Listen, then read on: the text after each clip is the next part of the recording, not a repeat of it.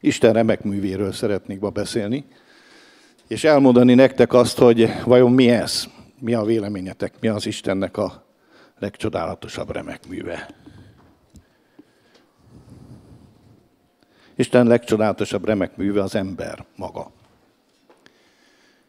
Amikor megteremti Isten ezt a világot, akkor, ahogy megvan írva az Isten igébe, mindent az ő bölcsességéből és az ő eleve elhatározása szerint teremtett. Semmi nem véletlen, ami van, hanem minden azért van, mert Isten így gondolta, hogy így legyen.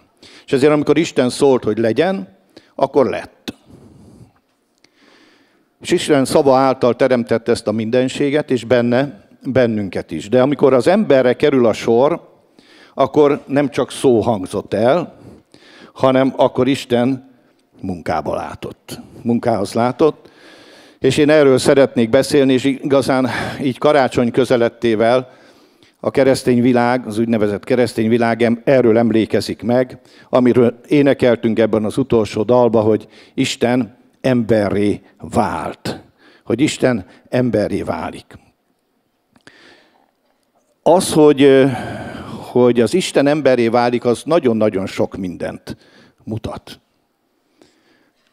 És én erről szeretnék ma beszélni, kicsit összefoglalva mindazokat, amik elhangzottak már közöttünk többször is. Ugye most az utóbbi időkben sok szó esett a szeretetről, talán ezt az évet mondhatjuk úgy, hogy ez a szeretetnek, mint üzeneteknek is a jegyében zajlott, és nagyon hiszem azt, hogy nem csak az üzenet jegyében, hanem a valóságos megélésében is zajlott, és zajlik még mindig ez az év. Isten, amit tesz, bármit tesz az Isten, azt mindent szeretetből tesz. Azért van ez így, mert Isten maga a szeretet. És az üdvtörténetnek ebben a korszakában tudnod kell, és tudnunk kell világosan, hogy az Isten nem a haragját, nem az elítélését, nem a kárhoztatását, nem azt, hogy a fejünkre olvassa a bűneinket mutatta meg, hanem az ő nyilvánvaló, mindenki előtt nyilvánvaló szeretetét. 2000 évvel ezelőtt ennek egy olyan bizonyságát adta, hogy a názereti Jézus eljött erre a világra, emberré vált, és ember formájában engesztelő áldozat lett a mi bűneinkért. Azért, hogy innentől kezdve egy új időszámítás, egy új üdvtörténeti szakasz lépjen életbe, amit úgy hívunk, hogy a kegyelemnek a korszaka, vagy az egyháznak a korszaka, vagy a Szent Szellemnek a korszaka. Tehát Isten szereti a világot, mondja a Biblia legismertebb verse, a János 3.10, hogy szereti az Isten a világot, és annyira szerette, hogy az ő egyszülött fiát adta, hogy aki hiszen ő benne, ne vesszen el, hanem örök élete legyen. És azt mondja a Biblia, hogy nem azért küldte Isten az ő fiát a világra, hogy kárhoztassa a világot. Megtehette volna. De egyszerűen döntött, az Isten döntött, hogy nem küldi kárhoztatásért az ő fiát a világra, hanem azért, hogy megtartassék a világ ő általa. A két dolog, hogy kárhoztatás és megtartatás teljességgel kizárja egymást. Vagy kárhoztat, vagy megtart. A megtart a szót azt jelenti, hogy megment, megtart, üdvözít, meggyógyít, megszabadít. És Isten eldöntötte, nem mi kértük, nem mi akartuk, nem a mi elgondolásunk volt, hanem az Istené. Az Isten döntött így, hogy elengedi az ő fiát ebbe a világba, és azért engedi el, és azért küldi el, hogy megtartassék, üdvözüljön, meggyógyuljon, megszabaduljon ez a világ. És ez az Istennek ebben az üdvtörténeti korszakban a terve. És ezt nem mi találtuk ki, nem mi kértük, nem mi igényeltük, nem mi gondoltuk, hogy most már itt lenne az ideje, hanem az Isten gondolta ezt ki, hogy itt van az ideje. És ha Isten így gondolta, akkor mi ezért csak hálásak lehetünk. És ennek a szeretetnek, az ember iránti szeretetnek a lényege az volt, hogy Isten bevont bennünket a Szent Háromságnak a szeretet közösségébe. És akkor most így karácsony táján, és sokat beszélnek a szeretetről, el szeretném mondani, hogy az jó dolog, hogy beszélünk róla, és még sokkal jobb, hogyha meg is tudjuk ezt élni, és hiszünk ebben, és amikor hiszünk ebben, akkor tudjuk igazán megélni. Tehát a Szent Háromságnak abba a szeretet közösségbe, ami az Atya, a Fiú és a Szent Szellem között van, bevonta Isten az embert. És ez egy akkora csoda, és egy akkora ok arra, hogy hálásak legyünk, amennyire csak lehetünk. És az, hogy bevont bennünket az Isten ebbe a szeretet közösségbe, ez azt jelenti, hogy ezt úgy is mondhatnánk, hogy az ember megmentésének a története. Tehát az, hogy hogyan menti meg az Isten az embert. De mielőtt arról beszélnék, hogy megmenti az Isten az embert, és ez lesz a mai üzenetemnek a két témája, hogy hogyan teremti meg, és utána hogyan menti meg az embert az Isten. Az első tehát, hogy a teremtés, és ez egy óriási téma, és sokszor beszéltünk is róla, és az első teremtésre kell, hogy mutassunk, hogy megértsük azt, hogy kik is vagyunk valójában. Az egész üzenetemnek az a lényege, hogy szembesítselek téged azzal, hogy hidd el magadról azt, aki te az Isten szemében vagy. Hogy fogadd el azt, hogy te az vagy az Isten szemében, aminek Isten téged teremtett, és aminek Isten téged lát. Ennek nagyon sokszor ellentmond a saját magunk élete, a saját magunk gyakorlata, a saját magunk életvitele, a saját magunk beszéde, a saját magunk dolgai. Mégis a hitben az a fantasztikus, hogy a hit az soha nem arra néz, ami előtte van, ami a szemei előtt van, hanem mindig arra néz, amit az Isten mond. Mert a hit hallásból van, és a hallás az Istennek a beszédéből. Tehát akkor érted meg a saját magad identitását, helyzetét és pozícióját, hogyha elfogadod azt, hogy amit rólad mond az ige, amit az emberről mond az ige, az rád nézve igaz. És inkább igaz, mint amit te érzel magadról, vagy amit gondolsz magadról. És ez újra és újra el kell mondani, tudom, hogy itt ezen a pulpituson nagyon sokat beszélünk erről, de mégis újra és újra el kell mondani, hogy értsd meg, különösen jönnek ezek a karácsonyi időszakok, több időtök lesz elgondolkozni az Isten dolgain is, az egymás dolgain is, és azért bátorítalak előtte benneteket, hogy arra néz, hogy mit mond az Isten rólad, és ne arra néz, hogy mit mondanak mások, vagy mit gondolsz te magadról ebben az életben. Mit mutat nekünk az, hogy az Isten emberé lesz? Úgy lettünk megteremtve, ez az első dolog, ami szeretnék kiemelni, úgy lettél és úgy lettünk megteremtve, hogy kompatibilisek vagyunk az Istennel. Ezt nagyon sokszor mondtam és mondtuk. Vagyis gondolj így magadra. Most ugye mindig vissza fogok erre a gondolatra utalni. Gondolj úgy magadra, hogy amikor Jézus testet ölt Isten fiaként, akkor az Istennek nem kellett egy új embert formálnia, nem kellett átszerelnie az embert, nem kellett egy különleges valamilyen dolognak létrejönnie, különleges volt természetesen, hogy a Szent Szellem árnyékozza be a Máriát, de maga a Mária és maga az ember, az teljesen ugyanaz a hús-vér, test, lélek és szellem ember volt, mint az összes többi ember, csak ugye a Máriára esett a választás. Tehát az első dolog az, hogy kompatibilis az ember az Istennel, és ezért mondja a Biblia, hogy az embert az Isten az ő képére és az ő hasonlatosságára teremtette. Tehát az, hogy mi az Isten képét és a hasonlatosságát hordozzuk, az azt jelenti, hogy az Isten, amikor kigondolta az embert, és amikor nekiállt megteremteni az embert, akkor ő már eleve úgy formálta és úgy alkotta meg az embert, hogy ez így legyen.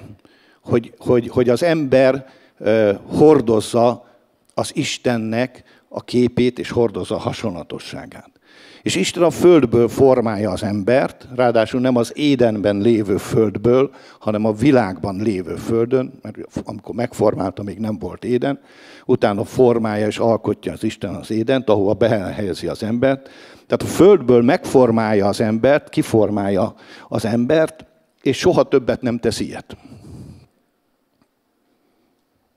Ádámot kiformálja a földből, és nem olvasunk sehol, hogy bármikor, bárkit újra formált volna az Isten. És ez is azt mutatja, hogy Ádám minden porcikájában, minden legapróbb részleteiben is tökéletes volt. Isten kezének a munkája. Isten tulajdon kezének a munkája. És ugye szoktam mondani, hogy mondjuk egy ötvös ember, vagy egy órás mester készíti az életének a legremekebb példányát, az óráját, akkor ő abba beletesz mindent. Hogy az olyan legyen, hogy megfelelő módon képviselje és reprezentálja azt, aki ő. És ha ebbe belegondolsz, hogy az Isten beléd ember, most beléd, mint ember szólok, beletett mindent, ami tökéletes. Mindent, amit egy Isten beletehetett ebbe az ő remek művébe. És ez a szellemedben, a lelkedben és a testedben azt jelenti, hogy hibátlan. Tehát a teremtetésünk kapcsán elmondhatjuk, hogy az ember egy tökéletes lény. Minden porcikájában. És a tudomány most kezdi feltárni az összefüggéseket, meg hogy mi miért és mi hogy van, de tudomásul kell vennünk, hogy mi hitben járunk, és mi hitből tudjuk azt, hogy ami az Isten kezéből kijön, az nem félmunka. Az nem selejt, az nem olyan, hogy hát nem sikerült majd, bár ugye mondják, hogy miért teremtette először a férfit, mert minden tökéletes előtt kell egy prototípus. Na de ugye ez a poénnak a szintje csak. Már az asszonyt sem a föld porából teremtette, hanem a férfiúból kivett részből alkotta Isten. És Ádám magában hordozza ezt a Isten képűséget a maga tökéletességében. És képzeljétek el, hogy megformálja az Isten, az ő, és Isten képére formál, tehát így néz ki az Isten, mint te meg én, a formánkat és a kinézetünket illetően, és letérdel mellé, és amikor megformálta, és belelehel az orrába egy leheletet. Belefúj az Isten. Belefúj az Isten ebbe az emberbe, a nösámá az Istennek a szájából, leheletéből. A legszemélyesebb dolog, ugye a mesterséges légzésnél is. Amikor adjuk, akkor a mi levegőnkkel adunk életet annak az egyébként halott, vagy halottnak tűnő, vagy haldokló embernek. És az Isten adott ebbe a mintát nekünk, legeslegeslegelőször, amikor halottak voltunk, még csak por voltunk, és forma voltunk csak, akkor oda térdel mellénk az Isten, az ember mellé az Isten, és beleleheli az ő tulajdon szellemét. És akkor ez az ember kinyitja a szemét. És élő lélekké lesz. És kinyitja a szemét, és mit lát? Isten arcát. Isten arcát. És ilyen közel, amennyire csak közel lehet. És amikor fölkelnek a földről, talán Isten fölsegíti Ádámot, akkor néz széjjel Ádám, hogy hova került, és ki ő.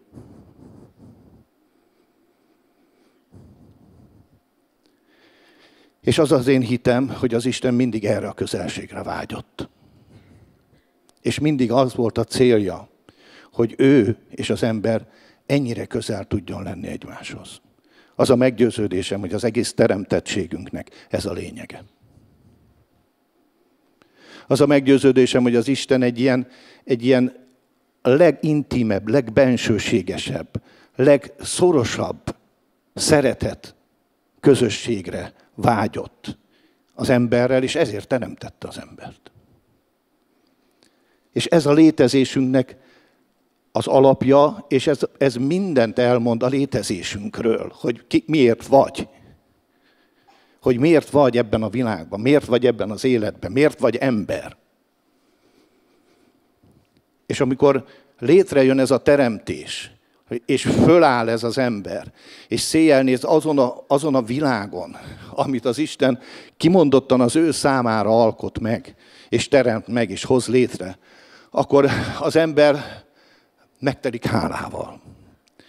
És itt nem áll meg az Isten, hanem tovább megy, és létrehoz egy farmot neki.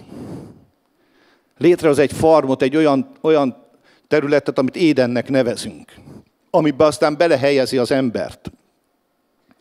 És aztán később ugye kiveszi az emberből az Évát, és így az emberpárt behelyezi ebbe a farmba, ahol minden tökéletes. És képzeljétek el, hogy a Földön is, hát ha visszamegyünk 6000 évre, akkor nem is tudjuk elképzelni, hogy mennyire szép volt. Még most is gyönyörű. Még most is elképesztően szép, amikor rácsodálkozunk a hegyekre, a virágokra, a folyókra, és mindenre, amit az Isten teremtett. Mindegyik kiváló gyönyörűség. És ez már nagyon sokat romlott az évezredek folyamán. De nem, az Isten még ebből is kiemeli, és beteszi egy még extrémebb és még különlegesebb helyre. És ez azt jelenti, hogy nem csak, hogy tökéletesnek megteremti az Isten, hanem biztosítja a számára a minden, de minden létfeltételt, amiben ez az ember, ő vele, az Istennel közösségben boldog és áldott lehet. És megáldja az Isten az embert. És az áldásának a része a szaporodás és a sokasodás. És ezekről beszéltünk. Tehát amikor kikerül az ember az Édenből a bűneset következtében, az is inkább az Istennek a jósága és az Istennek a kegyelme, mint az Istennek az ítélete. Mert az úgy hangzott, hogy kiűzte őt az Isten, illetve először azt mondja, hogy kiküldte, és aztán kiűzte, hogy ne egyen az élet fájáról, hogy örökké éljen. Tehát az ember ott az Édenben, az Éden közepén lévő fának a gyümölcséből evett, amiről az Isten azt mondta, hogy ne egyél. És tudjuk, és ismerjük a Bibliából, hogy ez az állapot eredményezte az ember számára azt, hogy mivel engedetlen volt az Istennel, ezért egy változás állt be a kapcsolatukba. De szeretném elmondani, hogy a kapcsolatba beállt változás semmit nem változtatott az Isten elkötelezésén az ember irányában. Az ember irányában az Isten szeretete nem szűnt meg. Az ember irányában az Istennek a jósága, az Istennek a hűsége, az Istennek a kegyelme, az nem szűnt meg. Amit tettünk, Ádám, amit tett, azzal az történt, amit megmondott előre az Isten. És sajnos azóta elteltek évezredek, és mindnyájan valahol isszuk ennek a levét, és látjuk, hogy mennyire elrontotta az Ádám. Viszont mi már bekerültünk az Isten nyugodalmában. Tehát Ádámnak ki kellett jönni, de minket Isten már Jézus Krisztusba bevezetett, de hát erről is beszéltünk. A negyedik dolog, amit szeretnék mondani, hogy Isten úgy teremti meg ezt a tökéletes embert, hogy benne van a reprodukálásnak a képessége. Vagyis azt, hogy önmagát tudja már újra teremteni, most ugye idézőjelbe téve, ami azt jelenti, és nagyon-nagyon fontos dolog, hogy ahogy mondtam, Isten nem formál újabb és újabb embereket, hanem belénk helyezte, az ember párba helyezte azt a képességet, hogy az ember tudja újra teremteni önmagát, és létre tud hozni egy új teremtményt. Egy új teremtést, amit aztán Isten idomít és formál, hogy mondja a Zsoltáros az anyamékben. De ez már az emberben van, és ebben még Jézusnál sem tesz kivételt. Jézus is úgy jön be a világba, hogy használja az anyaméhet, a Máriának a méhét. A férfi magját kikerüli, de a női méhet használja arra, hogy megszülessen az Isten ember erre a világra.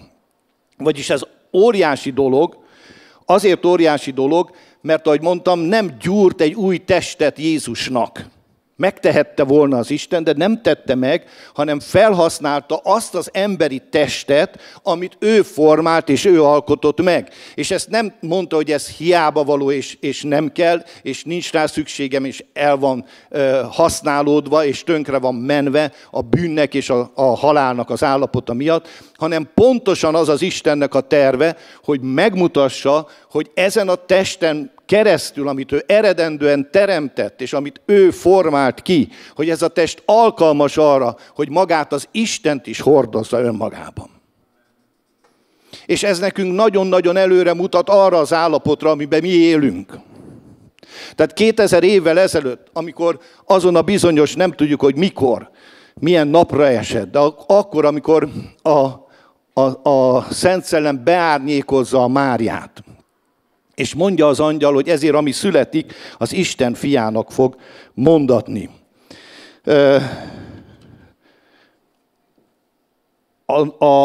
A reprodukációs képességet, vagy a reprodukálásnak a képességét nem vonta meg az Isten a bűneset után sem. Az ítélet nem erre vonatkozott, hanem arra vonatkozott, hogy fájdalommal fogsz szülni magzatot. És én azt gondolom, hogy ez így van. Mondanak sok mindent, ugye én ezt nem tudom a saját bőrömön megtapasztalni, de azt gondolom, hogy a fájdalommal szülsz magzatot, azért az fennáll. De hát ennél autentikusabb személyek majd nyilatkoznak ebbe. És ezt beleértendő a Mária is. És úgy most így karácsony kapcsán is, ahogy így készültem, és végig gondoltam, hogy pont az összeírás idején lesz a Mária terhes. És ott van egy mindennapos szülés előtt álló édesanyja, nagy pocakkal. És el kell mennie Názáretből Betlehembe. Most ez légvonalba 100-120 kilométer. Ez útvonalba egy nagyon kemény út, annál is inkább, mert szinte végig, jó, hát amikor elhagyjuk a Genezáretet, utána sivatagon vezet keresztül ez az út. És a sivatagi karavánok volt, és amikor a légkondicionált busszal megyünk ugyanezen az útvonalon, akár lefele, akár fölfele, és kiszállunk, akkor el tudjuk képzelni, hogy milyen lehetett ezt végig menni ezen az úton. Sokan mondják, így is ábrázolják, hogy szamárháton ment Mária, vagy vezette József Máriát, semmi bibliai alapja ennek nincs. Én inkább azt mondom, hogy mivel 2 galambfiat áldoztak meg, ami a legszegényebbeknek az áldozati bemutató ajándéka volt az Istennek, a Jézus születésekor, ők kimondottan a legszegényebb kategóriába tartoztak, akkor akiknek nem valószínű, hogy szamaruk volt. Lóról, meg tevéről már nem is beszélve. Tehát elképzelhető az, hogy Mária 9 hónapos terhesen ezt a 120 kilométert végiggyalogolta. A hasába a mesiással.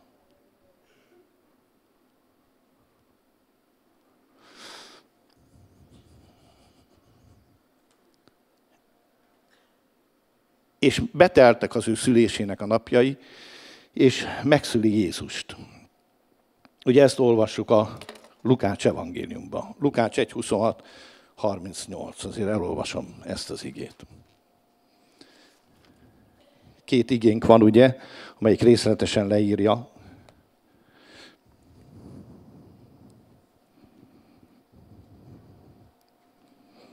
A következőt mondja itt az ige.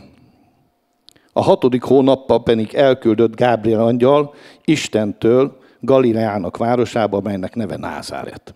Egy szűzhöz, aki a Dávid házából való József nevű férfinak volt eljegyezve. A szűznek pedig a neve Mária. És bement az angyal ő hozzá, és ezt mondta neki: örülj, kegyelembe fogadott. Az Úr van veled, áldott vagy te az asszonyok között. Az pedig látván megdöbbent az ő beszédén, és elgondolkozott, hogy micsoda köszöntés ez. És mondanéki az angyal: ne félj, Mária, mert kegyelmet találtál az Istennél. És imé fogansz a te méhedben, és szülsz fiat, és nevezd az ő nevét Jézusnak. Ő nagy lesz, és a magasságos fiának hivatik, és néki adja az Úristen Dávidnak, az ő atyának királyi székét. és uralkodik a Jákob házán mind örökké, és az ő királyságának soha nem lesz vége. Mondta pedig Mária az angyalnak, mi módon lesz ez, holott én nem ismertem férfit? És felelvén az angyal mondta neki, a Szent Szellem száll te reád, a magasságos ereje árnyékoz meg téged, ezért ami születik is, szentnek hivatik Isten fiának. És imé Erzsébet, a te rokonod, ő is fogant fiat az ő vénségében, és ez már a 6. hónapja neki, akit meddőnek hívtak, mert az Istennél semmi sem lehetetlen. Gyönyörű. Gyönyörű történet. És amit aztán megértünk belőle, hogy mi van mögötte, az meg még gyönyörűbb. Következőt kell látnunk, megint egy pár gondolat, hogy tehát a Mária méhe teljesen elfogadható volt az Isten számára. Teljesen bírta anatómiailag is, és minden tekintetbe, hogy befogadja az Isten fiát. A második dolog, hogy amit ugye mondtam, tehát nem gyúr egy másik testet az Isten a porból, hanem használja a méhet. Harmadik dolog, hogy a Szent Szellem árnyékoz meg téged, nem tudjuk, hogy van, de egy dolgot tudunk, hogy megtörtént. Azért történt meg, mert Mária elmegy Erzsébethez, és Erzsébet már úgy fogadja, hogy az Erzsébetben lévő 6 hónapos magzat elkezd ugrálni. Hát úgy írja a Biblia, hogy ez a szó, ez azt jelenti, hogy kitörő örömmel ugrál, repes, ez a bébi, ugye a keresztelő János, 6 hónapos korában már találkozik ilyen módon Jézussal. És már ilyen módon is kifejezi a hódolatát és a tiszteletét Jézusnak. Már ebben az állapotban is látjuk, hogy valami egészen rendkívüli és természet fölötti van, mind a két anyukánál. Az egyik ugye időskorban, másik pedig úgy, hogy nem ismer férfiat. A harmadik vagy a negyedik dolog, hogy külsőre teljesen olyan volt, mint a többi zsidó kisfiú, aki megszületett akkor ebben a világban. És azt értsd meg ebből, hogy ezt Isten hozta létre, ugye azt mondja, hogy mert az Istennél semmi nem lehetetlen, vagyis ez azt jelenti, hogy azt kell neked és nekem elfogadnunk ebből az egész történetből, Jézus testi lételének a történetéből, hogy, és azért mondja a Biblia, hogy Istennél semmi nem lehetetlen, mert téged is így formált és hozott létre az Isten. És téged is olyannak alkotott, amilyennek ő gondolt, hogy legyél. És ez az ő alkotása vagy, az ő kezének a munkája vagy, abban az értelemben, hogy azon keresztül, a szüleiden keresztül, ahogy megteremtett és megformált téged, és behozott ebbe a világban. Tehát ez a kisfiú teljesen olyan volt, mint a többi. És semmivel nem különbözött, ahogy szoktam mondani, nem púzált a szeme, nem volt glória a feje fölött, nem volt 3 lába, vagy 4 keze, vagy bármi egyéb, ami rendellenes lett volna, hanem teljesen pontosan ugyanolyan kisfiú volt, mint az összes zsidó kisfiú ott abban az időben. És ami még nagyon-nagyon fontos, egy hete is utalt rá Attila, hogy Jézus, amikor fölveszi ezt a testet, az emberi testet fölveszi, akkor ő ezt soha, de soha többet nem tette le. Soha többet nem tette és nem teszi le. Ez az örökké valóságig ő ebben a testben, megdicsőült testben, de ebben a testben marad. És ebben a testben ül az atyának a jobbján.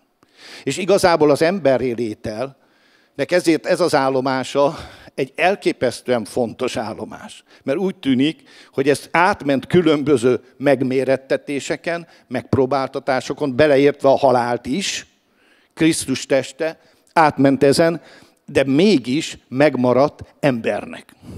És így emberként került be és ment be a dicsőségbe. És emberként lett, és emberként ül most az Istennek a jobbján. És ezzel azt látjuk, hogy az ember, akit ugye úgy kezdtünk, hogy tökéletesnek teremt az Isten, az ember bírja azt a képességet, hogy az Isten jelenlétébe, az Isten jelenlétének a legmagasabb szintjén is tudjon élni, működni és jelen lenni.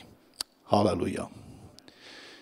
Na most így gondolj magadról, drágám, hogyha ki fogsz lépni, és ki kell lépni ebből az életből, akkor ugyanezt fog veled történni, hogy bemehetsz, mert már benn vagyunk az Istennek a jelenlétébe, és az Istennek a dicsőségébe egészen a mennyig. Tehát ezt a megdicsőült testet ő már nem fogja levetni, és olyannyira azonosult ezzel a megdicsőült testtel mi velünk, hogy ennek a megdicsőült testnek még a jegyek is ott vannak rajta, ami az ő szenvedésének és az ő értünk tett áldozatának az okai voltak. És akkor azt látjuk, hogy így ez az Isten ember, most már ugye együtt a kettő, arra a helyre került, amit mindig is az Isten tervezett a számára. Az Istennek ez volt a terve, ez az elképesztő közelség. És az Édenben még azt is megtette az Isten megtette, hogy otthagyta a mennyet, és lejött a földre, hogy a teremtményét életre keltse, és hogy a teremtményével időről időre együtt sétáljon, és együtt beszélgessen a kertben. Értitek? És képzeljétek el, nem halt bele az ember. Nem pusztult bele ebbe az isteni jelenlétbe, hanem ezt az ember bírta. Egészen a bűnesetig. És amikor a Jézus fölül a mennybe, az Atya jobbjára, akkor az embert, hogy így mondjam, elviszi az őt megillető helyre. Arra a helyre, amelyet mindig is az Isten kitalált a számára. És ezért kellett Jézusnak testé lennie, hogy ezt a testet, amit a bűn megrontott, azt helyreállítsa, méghozzá olyan tökéletesen állítsa helyre, hogy az újra bírhassa és hordozhassa az Istennek a dicsőségét és az Istennek a jelenlétét. És ezzel rájutok a második témámra, ami az egészben még csodálatosabb, hogy hogyan menti meg az Isten ezt az embert. Mert ugye azt tudjuk, és ismerjük a Szentírás leírásából, ismerjük a saját életünkből, hogy ezt elzsugáztuk, ezt a dolgot. És a bűn következtében elvesztettük ezt a közösséget. És elvesztette az ember ezt a fajta isteni jelenlétet az életében. Elvesztette az ember egy csomó minden kiváltságot, ami az ő kiváltsága volt, a teremtettsége, az emberi mi voltánál fogva, az Isten képűsége és az Isten hasonlatosságánál fogva. És ezért az embernek a megmentése, azt én bátran merem állítani, hogy egy még nagyobb munka volt, hát így mondom pöstiesen, még nagyobb kunst volt az Isten szemébe. Mert az könnyű lett volna azt mondani, hogy megcsináltam tökéletesre, tönkretette magát, úgy kell neki. Vessen a sorsára. Kész. Ezért kuka, csinálunk másikat. Hát ez semmiből nem állt volna az Istennek. És volt Isten közel ahhoz a ponthoz, amikor megbánta, hogy teremtette az embert. De az a Bibliának az egyik legdrámaibb része. Amikor azt mondja, hogy megment, és nincs ott vége, hanem azt olvassuk, hogy de volt egy család, egy ember, Noénak hívják, aki kegyelmet talált az Isten előtt. Tehát az ember megmentése és az ember helyreállítása azok után, ami történt vele, hogy a teremtésből kiesik, abból az eredeti szépségből, az Édenből is, az egész lénye halandóvá válik, esendővé válik, bűn fertőzötté válik, és az egészet megrontja az ördög, és az ördögnek a családsága. És az, hogy az ember nem engedett az Isten szavának, hanem engedett az ellenség szavának. Az, hogy nem tudta értékelni azt, amit az Isten neki mondott, és amit érte az Isten tett. És ugye mindig mondom, nem az Isten verte meg az embert, nem az Isten okozott neki sérelmeket, hanem elmondta az Isten, hogy ha ezt teszed, akkor ennek ez lesz a következménye. Viszont az, hogy ebből az állapotból vissza lehet hozni, na ez egy nagy kunst. Ez egy nagy dolog. Ez a világ mindenségnek a legnagyobb dolga. És ezért van az, hogy az angyalok is vágyva vágytak belepillantani abba, hogy lesz ez. Ezt hogy fogja Isten megcsinálni? Hogy lehet az, hogy ez az ember, aki ennyire messzire elment az Istennel való kapcsolatba, és az Istennel szembe, hogy ezt az embert hogy fogja megmenteni az Isten. És ez a megmentetésünknek a története, és ez az evangélium üzenete. És ezért Isten emberré válik, és Isten fölvállalja az embert, felveszi az embert teljes egészébe, esendőségébe, halandóságában, minden tekintetben azonosul az emberrel, úgy azt mondja a Biblia, kivéve a bűnt, és ebben az állapotban is, mint ember meghal az Isten az emberért. Tehát nem az történik, és itt ugye így szereti Isten a világot, nem az történik, hogy az Isten fejére olvassa az embernek a bűneit és a romlottságát, hanem képes volt a legnagyobb áldozatot meghozni, vagyis inkább ő hal meg, hogy ne kelljen az embernek meghalnia. Örökre. És ez az Istennek a bevállalása. És ezt senki nem értette, még a mennyei angyalok sem. Mert ezt egy olyan igazságtalanság útján lehetett csak elérni, amiről mindig, ha belegondolunk, akkor beleborzong az ember. Hogy az Isten mennyire jó volt hozzánk, hogy az Isten mennyire hűséges, akkor, amikor elkötelezi magát az ember felé, hogy az Isten hűsége az azt jelenti, hogy nem gondolom meg magamat, nem állok vissza, nem mondom azt, hogy na csak eddig volt, és vége az én türelmemnek. Az Isten végtelenül tűrt, az Isten folyamatosan hitt az emberbe, és hitt abban a munkába, amit az Atya elkezdett az emberrel. És Jézusnak ez soha nem volt kérdés, hogy az ő identitása, az ő jövetelének az a lényege és az a célja, hogy az embert visszafordítsa, hogy az embert visszavigye, hogy az embert visszaszeresse az Isten jelenlétébe és az Istennek a dicsőségébe. És ez a megváltásunknak a története. És nem kevesebb, mint ez. Ez nem csak a bűnbocsánatról szól, arról is szól. Ez nem csak arról szól, hogy meggyógyultunk Jézus sebeiben, arról is szól. Ez nem csak arról szól, hogy áldott vagy Jézus Krisztusban, arról is szól, de mindezzel együtt is még sokkal többről szól. Az Istennel való közösségről szól. A szeretetnek ezt a minden értelmet felülhaladó közösségéről, amit mi elzsugáztunk, de Isten visszaszeretett bennünket az ő jóságából és az ő szeretetéből.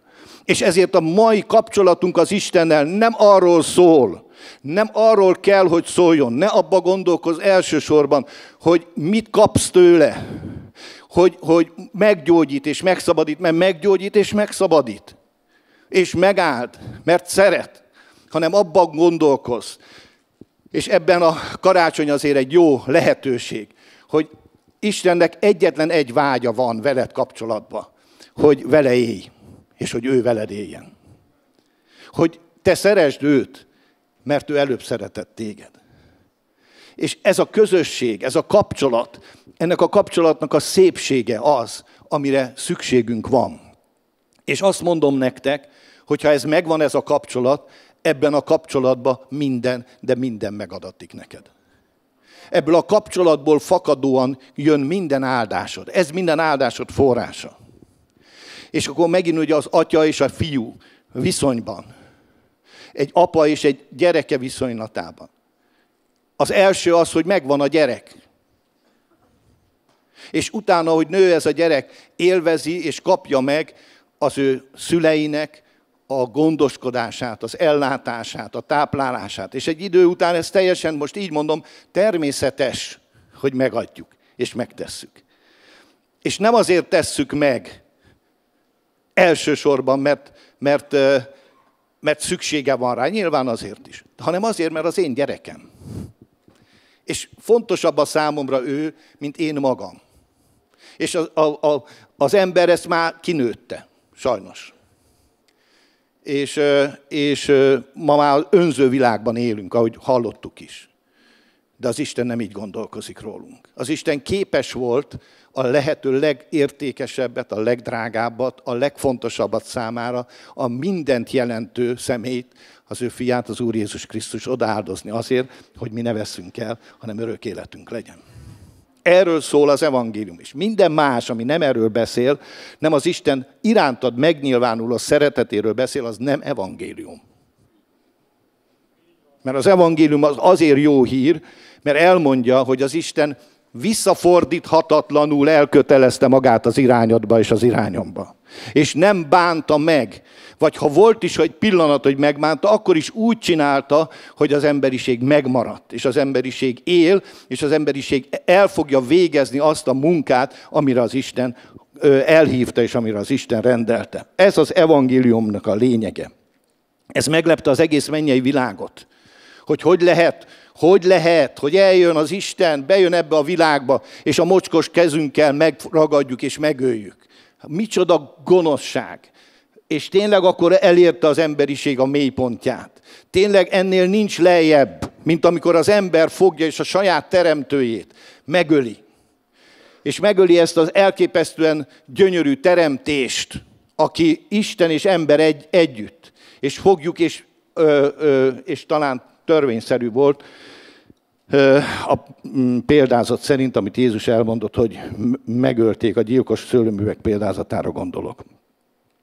És akkor megtörténik az, amikor Jézus föltámad, hogy egyszerűen a feltámadásával ugye utat nyit az ember számára az Istenhez. És azt mondja Jézus, hogy én vagyok az út, az igazság és az élet. És senki nem mehet az atyához én rajtam kívül, viszont mindenki, aki hisz a fiúba, az be tud menni az Istennek a dicsőségébe. Megnyílt az út, és megnyílt az ajtó. És innentől kezdve Isten és az ember között megint nincs akadály.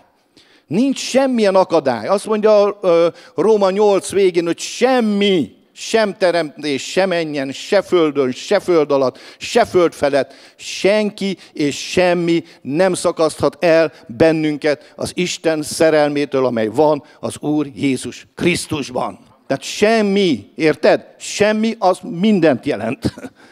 Az azt jelenti, hogy nincs semmi azon kívül. Sem élet, sem halál, sem fejedelmek, sem bűn, sem egyéb nem szakaszthat el az Isten szeretetétől, amely van az Úr Jézus Krisztusban. És az a tiéd. Ez az Isten szeretet, ez a tiéd. Te hidd el, vagy ha nem hiszed el, akkor is mondom, ezért élsz. Ez a szeretet éltet téged, az Istennek a szeretete. Mert az ő szeretete élteti az egész univerzumot, az egész világ mindenséget. Minden embert az Isten szeretete tart. Ez a szeretet az, ami életet ad. Ez a szeretet volt az, aki bűnbocsánatot adott. És azt mondja az Efézus 2:6-ban ezért, hogy együtt ültettünk vele a mennyekben.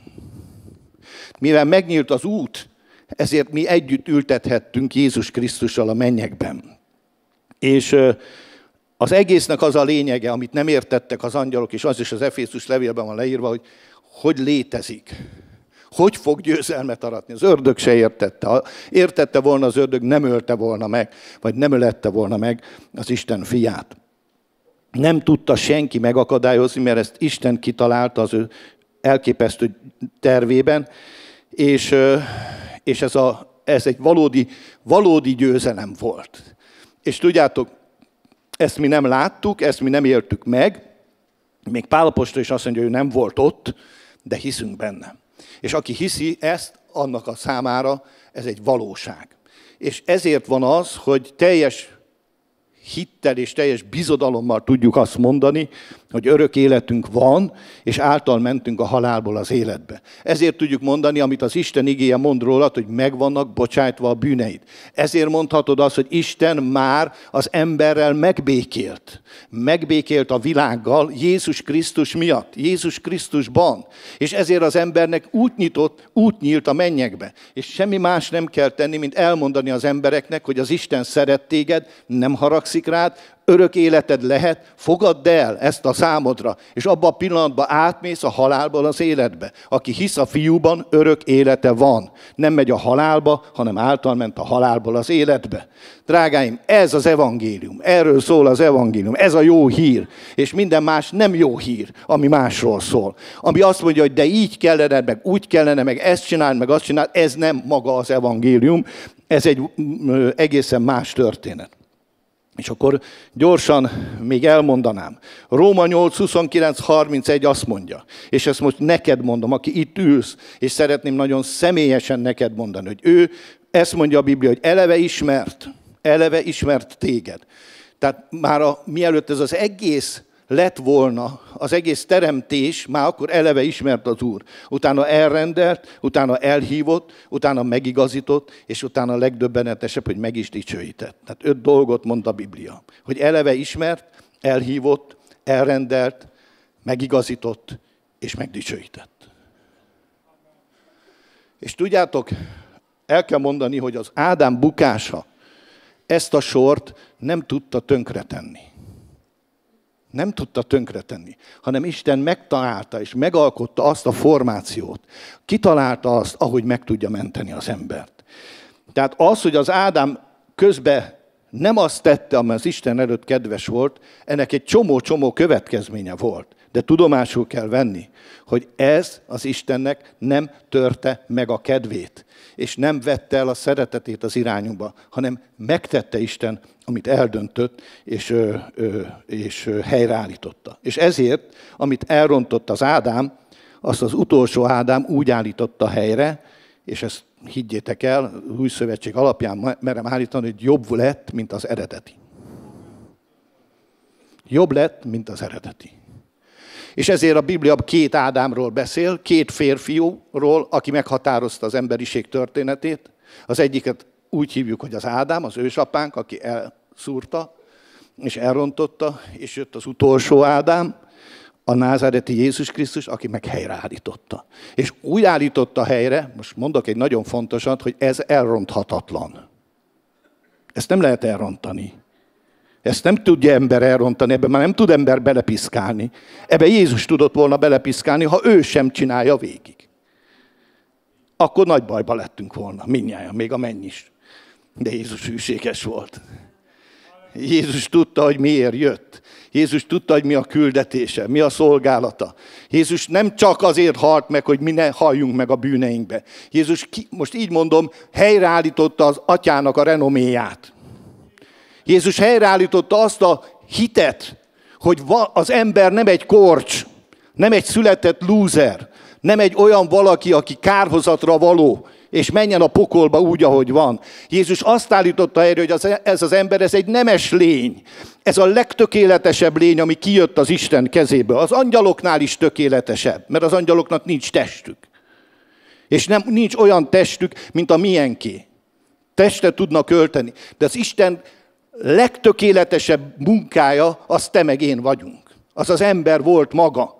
És helyreállítja úgy az embert, hogy az ember visszakapja azt a pozícióját, azt a képességét, azokat a képességeket, amikkel az Isten felruházta őt az Édenbe, de nem csak azt kapja vissza, hanem többet és nagyobbat kap annál.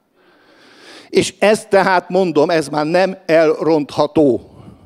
Ezt Jézus megcsinálta. Ebbe vagy bekapcsolódsz, vagy kívül maradsz. Ez a te döntésed.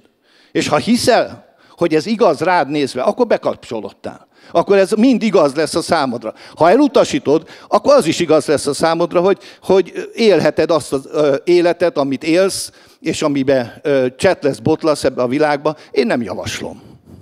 Én azt javaslom, hogy fogadd el. Semmit nem tudsz érte tenni.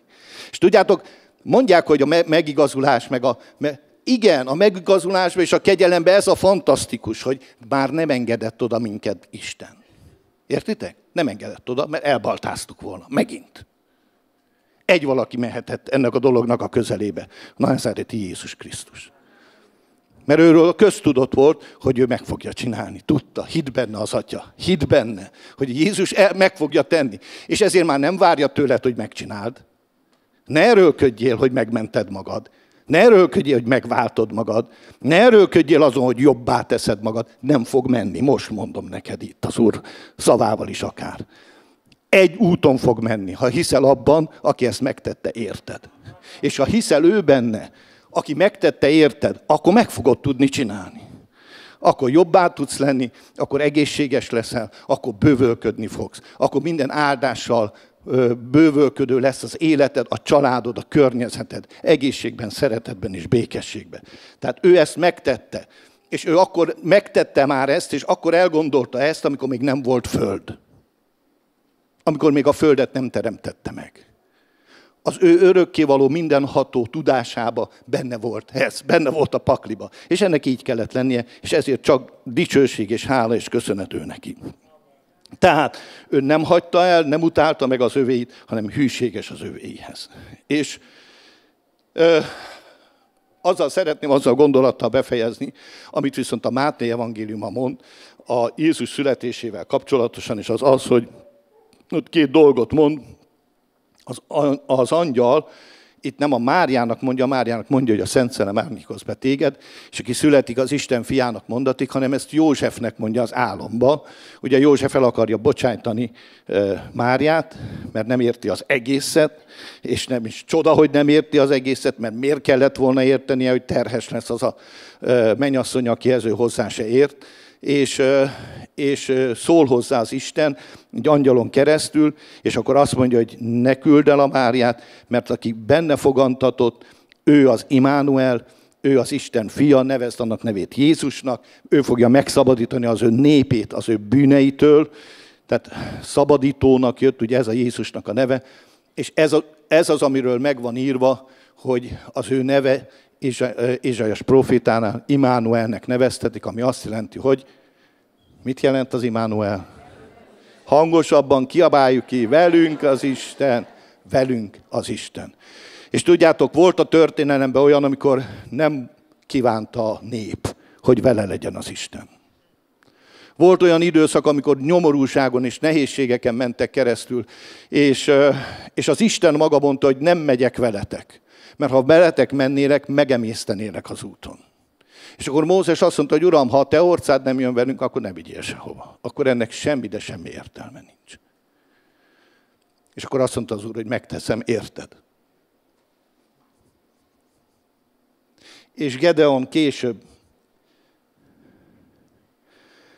csépeli a gabonát.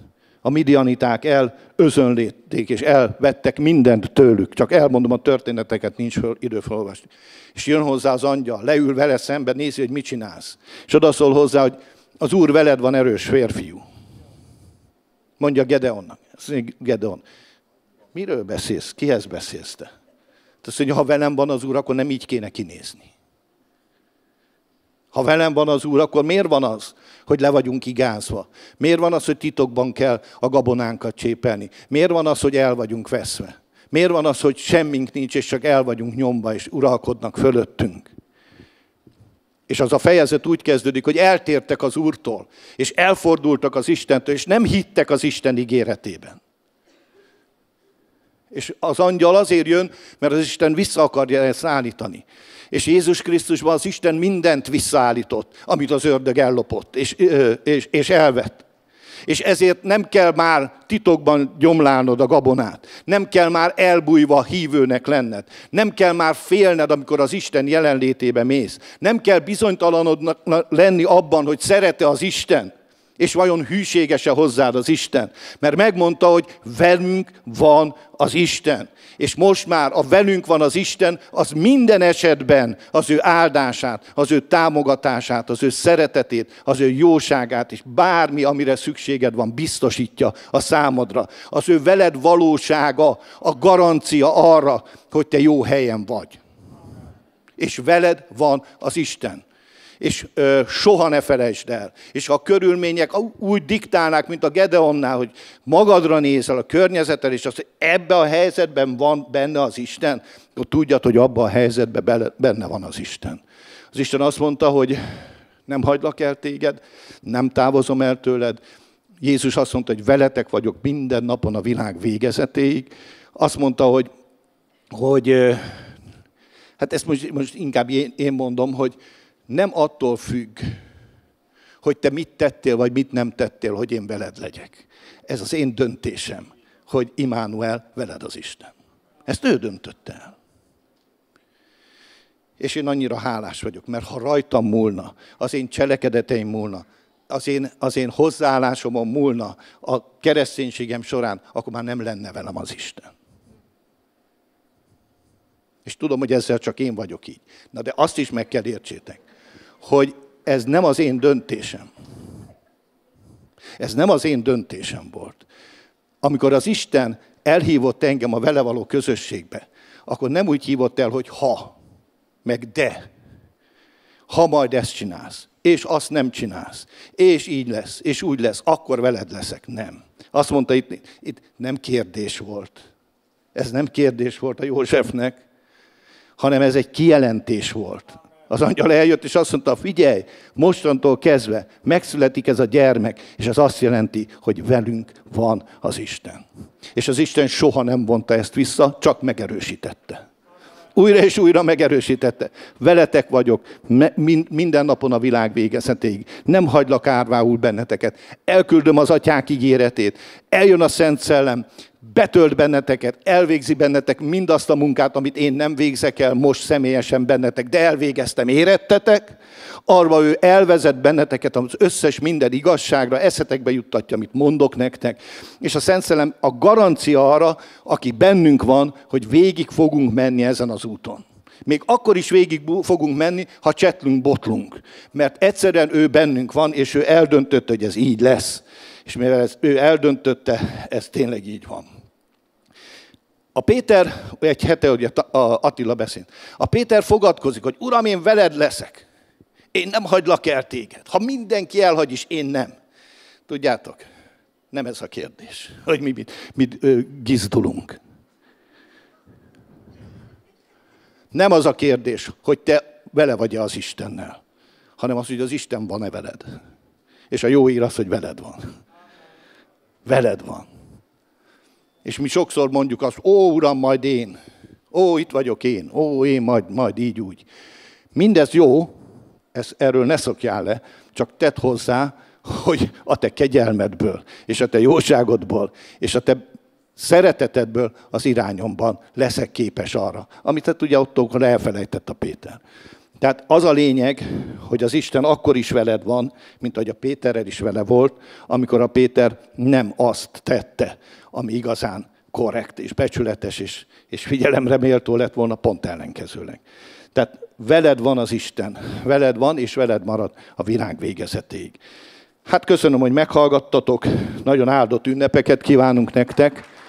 Isten áldjon meg benneteket ezekben a napokban, és szeretném azt most mondani, hogy kérném egyrészt a zenekart, hogy gyertek, legyenek szívesek, míg lesz egy kis időnk dicsérni az Urat, egy dal erejéig legalább, és közben egy kis cukiságra kerül sor, mégpedig az, hogy a gyerekek készültek egy productionnal, és várjuk őket, hogy ezt ők előadják. Úgyhogy aki arra jár a kapuba, kérlek, hogy szóljatok a gyerekeknek, hogy jöhetnek, és akkor szeretném azt mondani, hogy az ígéret szerint 1 órára érkezik meg az ebéd, és a szeretett vendégséget szeretnénk 1 óra és 1:45 körül elkezdeni, aminek a részleteit el fogja mondani a Feri. Úgyhogy várjuk a gyerekeket, várjuk a kis elkészülést, amit ők tettek. Atyám, köszönjük a te jóságodat. Tele van a szívünk hálával azért, amit értünk tettél. És az, hogy nem csak megmentettél és megváltottál, hanem olyan szinten helyreállítottál, és olyan szinten ültettél a mennyekbe, és olyan szinten helyeztél vissza abba a tökéletes pozícióba, amiből kiestünk az Ádám bűne miatt, amit felfogni sem tudunk. Köszönjük, hogy Isten fiai, Isten gyermekei vagyunk, és köszönjük, hogy ezzel a méltósággal és ezzel a bátorsággal élhetünk ebben a világban, hogy sem élet, sem halál, sem mennyeiek, sem föld alatt valók nem szakaszthatnak el bennünket az Isten szeretetétől. Uram, köszönöm neked ezt a elképesztő nagy dolgot, hogy tényleg elmondhatjuk, hogy micsoda az ember, hogy gondot viselsz róla. Micsoda az ember, hogy ilyen tisztességgel, ilyen dicsőséggel illetted. Micsoda az ember, hogy magad mellé ültetted a mennybe. Micsoda az ember, hogy nem megvetetted és nem megutáltad, pedig mi rengeteg okot szolgáltattunk erre, hanem mégis szerettél. Öröktől fogva szerettél, és örökké valóságig is szeretni fogsz. És köszönöm, hogy beemeltél bennünket ebbe a szeretet közösségbe, hogy ebből jöjjön nekünk élet, áldás, és minden, ami jó, és minden, ami szükséges nekünk ebben az életben. Uram, mindezért tiéd legyen a dicsőség, és áld meg az én testvéreimet, áld meg ezekben az elkövetkezendő napokban. hogy jól ki tudják használni az időt. Legyetek áldottak, és legyen áldott a ti otthonotok, legyen áldott a ti ünnepetek, legyen áldott az Úr, aki bennetek van, és ne felejtsétek el, hogy kiválasztott, kihívott, elhívott, megigazult emberek vagytok, akit Isten azért dicsőített meg, hogy az ő dicsősége és az ő gazdagságának a nagysága nyilvánvaló legyen az életeden, az egyházban, korokon át, nemzedékeken keresztül az Isten dicsőségére. Legyetek áldottak, legyetek a hitben erősek, ne hátrálj meg, ne magadra nézz, azt mondja az Úr, ne arra nézz, amit elrontottál, hanem arra nézz, amit én megtettem érted. És én megszabadítottalak, és meggyógyítottalak, és megáldottalak, és nem vontam vissza, és nem vonom soha vissza az én szeretetemet. Élj ebben a szeretetben, és járj ebben emelt fővel az én dicsőségemre, ezt mondja az Úr. Amen. Amen.